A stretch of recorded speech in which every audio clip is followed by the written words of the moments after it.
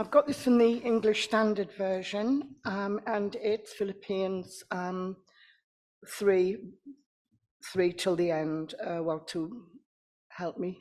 Verse 11, thank you, yeah. Finally, my brothers, rejoice in the Lord. To write the same things to you is no trouble to me and is safe for you. Look out for the dogs. Look out for the evildoers. Look out for those who mutilate the flesh. For we are the circumcision who worship by the Spirit of God and glory in Christ Jesus and put no confidence in the flesh, though I myself have reason for confidence in the flesh also. If anyone else thinks he has reason for confidence in the flesh, I have more. Circumcised on the 8th day, of the people of Israel, of the tribe of Benjamin, a Hebrew of Hebrews, as to the law, a Pharisee, as to zeal, a persecutor of the church, as to righteousness under the law, blameless. But whatever gain I had, I counted as loss for the sake of Christ. Indeed, I count everything as loss because of the surpassing worth of knowing Christ Jesus my Lord. For his sake, I have suffered the loss of all things and count them as rubbish, in order that I may gain Christ and be found in him, not having a righteousness of my own that comes from the law, but that which comes through faith in Christ, the righteousness from God that depends on faith, that I may know him and the power of his resurrection, and may share his sufferings, becoming like him in his death, that by any means possible I may attain the resurrection from the dead. So Colossians 2 verse 8, see to it that no one takes you captive through hollow and deceptive philosophy, which depends on human tradition and the basic principles of this world rather than on Christ. For in Christ all the fullness of the deity lives in bodily form, and you have been given fullness in Christ, who is the head over every power and authority. In him you were also circumcised in the putting off of the sinful nature, not with the circumcision done by the hands of men, but with the circumcision done by Christ, having been buried with him in baptism and raised with him through your faith in the power of God, who raised him from the dead. When you were dead in your sins and in the uncircumcision of your sinful nature, God made you alive with Christ. He forgave us all our sins, having cancelled the written code with its regulations that was against us and that stood opposed to us. He took it away, nailing it to the cross. And having disarmed the powers and authorities, he made a public spectacle of them, triumphing over them by the cross. Amen. Now, the Bible was written a long time ago, and as such, there are some things in the Bible which might seem very strange to us because they reflect a time and a culture very different to our own.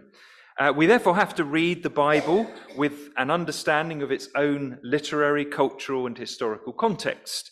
And part of the Spirit's work now is helping us to then apply the Bible's wisdom and principles and lessons to the situations of today. That's not always easy. In fact, sometimes it's quite difficult. But it's one of the things that makes the Bible a living word in every generation, and it's why the church in every generation has to continue asking God for his Spirit, his revelation, his discernment, his insight, as we try to apply the Bible to our own context. Now, one subject that might seem very strange to us today is the act of circumcision, which was a really big deal in the Old Testament, and then it became a matter of dispute and reform later on in the New Testament. What on earth are we to make of it as we look back? I think this is the kind of thing, by the way, that people who don't know the Bible and they pick up and look at it, it's probably the kind of thing that some people might read about and conclude, well, this is just another really weird religious thing. Either they think it just seems daft, or maybe even it seems a bit barbaric. Was God really interested in people cutting off a bit of skin from part of the male anatomy, they might ask? I mean, it would seem very strange to say the least if he was.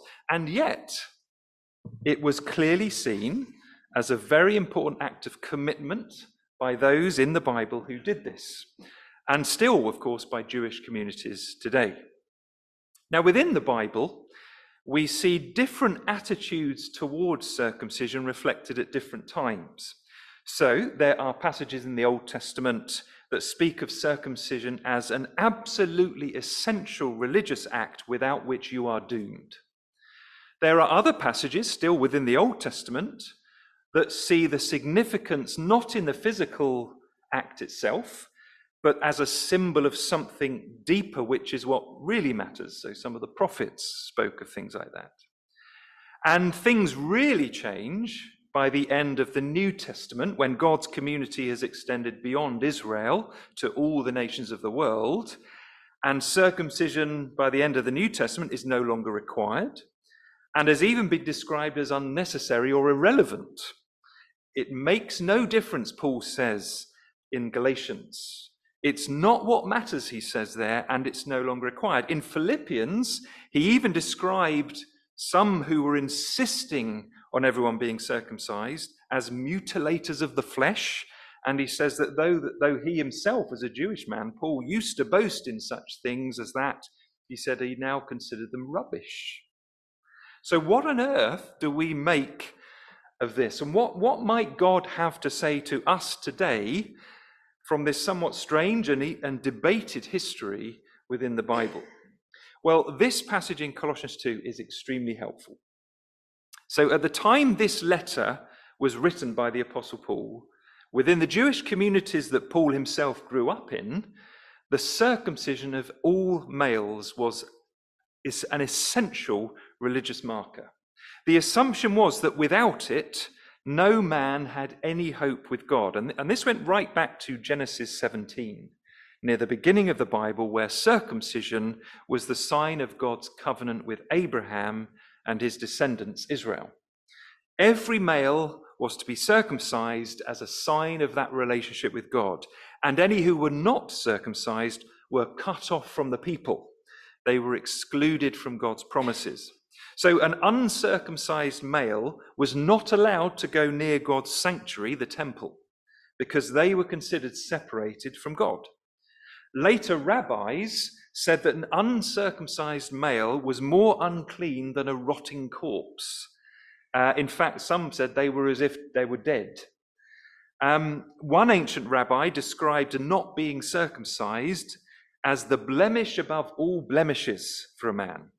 And so the Gentiles, meaning the other nations, who on top of everything else were not circumcised, they were regarded as totally unclean, excluded by default, not just spiritually, but even physically.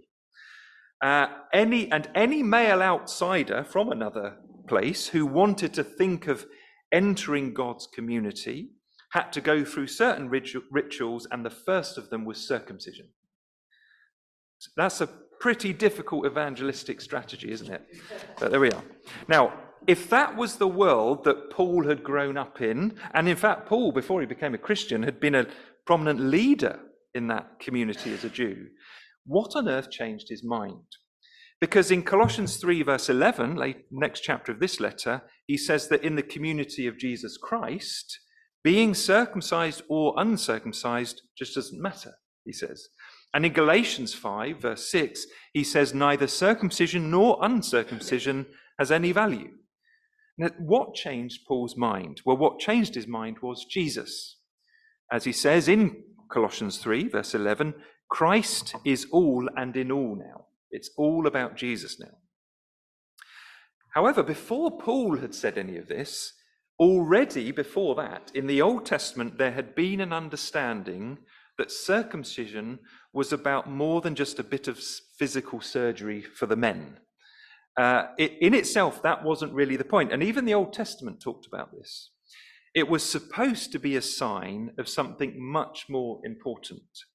It was supposed to be a sign of their lives being set apart for God and of them being faithful to God by loving God and loving their neighbour as themselves, which is what the Old Testament law had said they should be and do.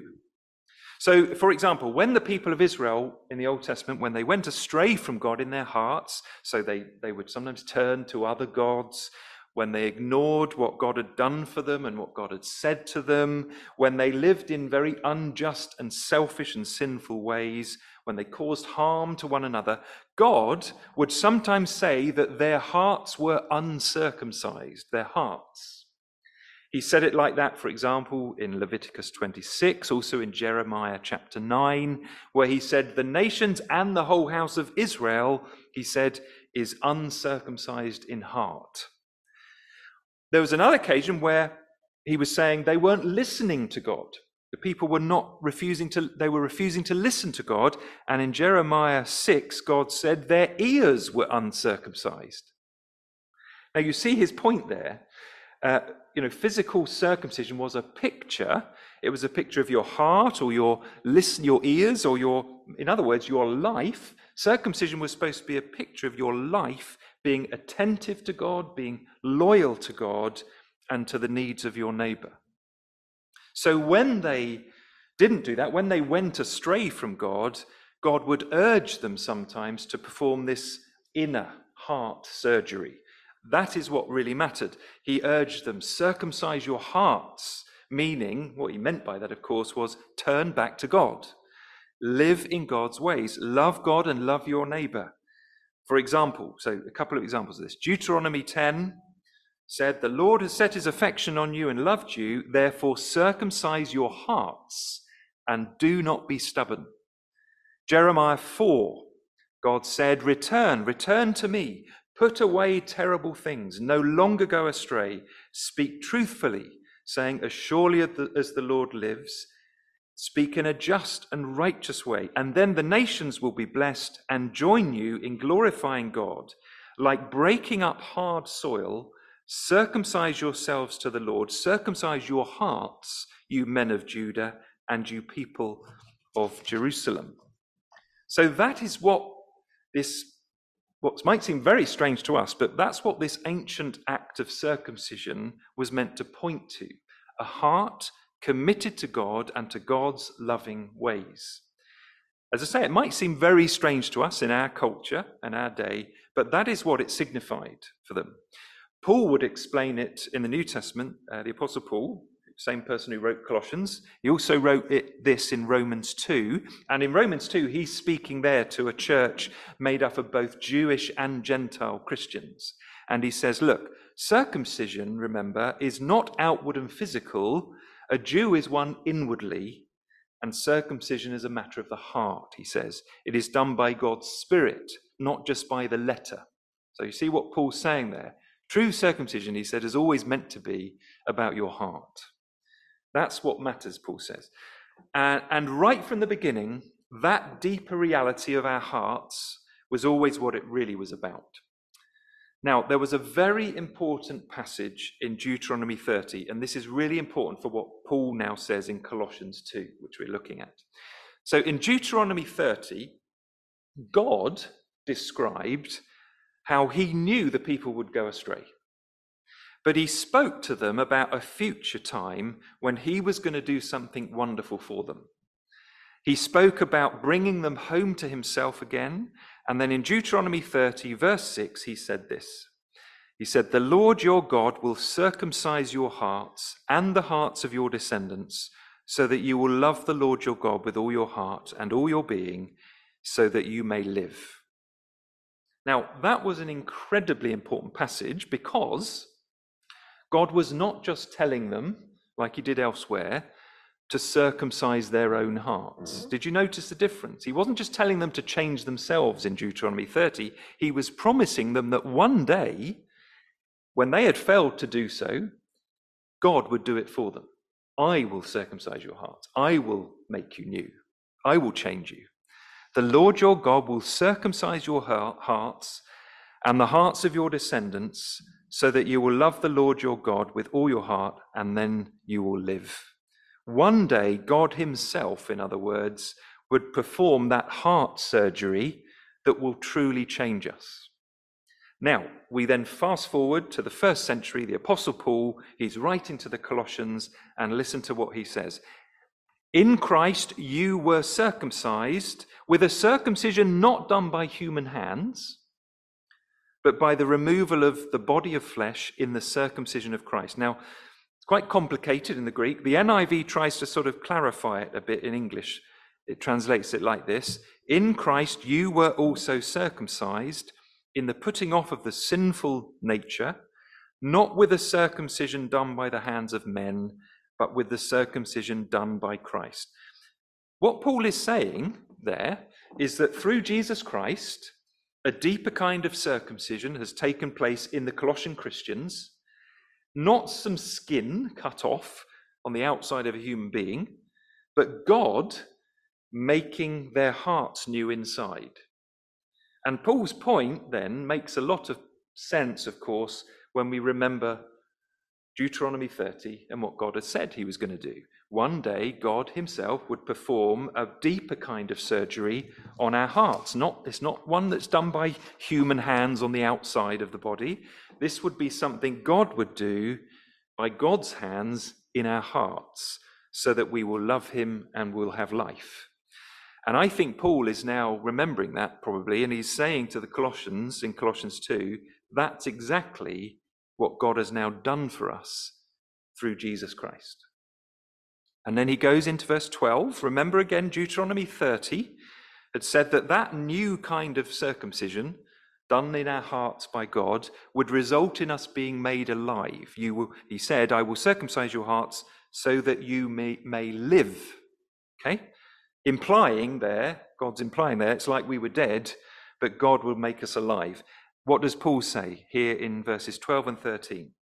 Having been buried with Christ in baptism and raised with him through faith in the power of God who raised him from the dead, when you were dead in your sins and the uncircumcision of your flesh, God made you alive with Christ, forgiving us all our sins. Paul has seen something amazing. He's seen what has happened. He sees what God has done for us through Jesus. The promise of Deuteronomy is now happening in the lives of people as they trust in Jesus and they receive from God a new heart and a new life. And so the old outward physical circumcision, that's why Paul ends up concluding it's no longer necessary. Why? Because the real circumcision, the thing that everything else was pointing to anyway, that God spoke of in the Old Testament, that's now happening in the lives of people as they turn to Jesus. The removal, not of a bit of skin, which isn't going to save anyone, but the removal of our sinful selves. The giving of new hearts to us, the death and then the new life that God promised to us, which brings us back to himself so that we love him, love our neighbor. And that's what God does for us in Jesus. Think about some of the things Paul says in the New Testament elsewhere. He was a Jew, and they used to say that being uncircumcised separates us from God. But now, Paul can tell us in Romans 8, we've got something better to hear from Jesus. He says, neither death nor life, neither angels nor demons, neither the present nor the future, nor any powers, nor height nor depth, nor anything else in all creation is able to separate us from the love of God, because it's in Jesus Christ our Lord. Nothing, Paul says, can separate you from God now, because it's all about Jesus. And so a rather strange religious rite from the past involving the men has now become something, I think, much more understandable and life-changing for everyone who comes to faith in Jesus Christ. And Paul points out in verse 12 that Christian baptism now portrays that very thing. Just like physical circumcision was supposed to be a sign of the inner reality, baptism now, thank you, Lord, baptism now is the outward sign of what God has done for us in Christ.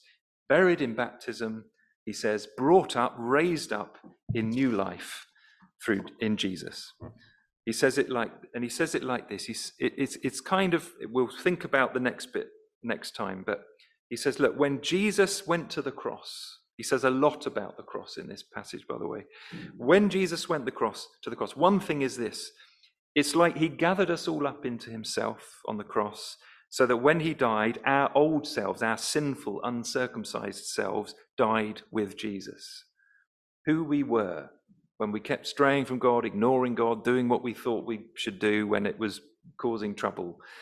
That died with Christ on the cross. And when Jesus rose from the dead, Paul says, our new selves, who we can be now in God, rose with Jesus. A new reality of who God says we are in Christ. We're forgiven. We have new hearts. We have a new life. That's what rose from the dead with Jesus. Our new life rose from the dead with Jesus. And Paul says that's what your baptism as a Christian symbolized.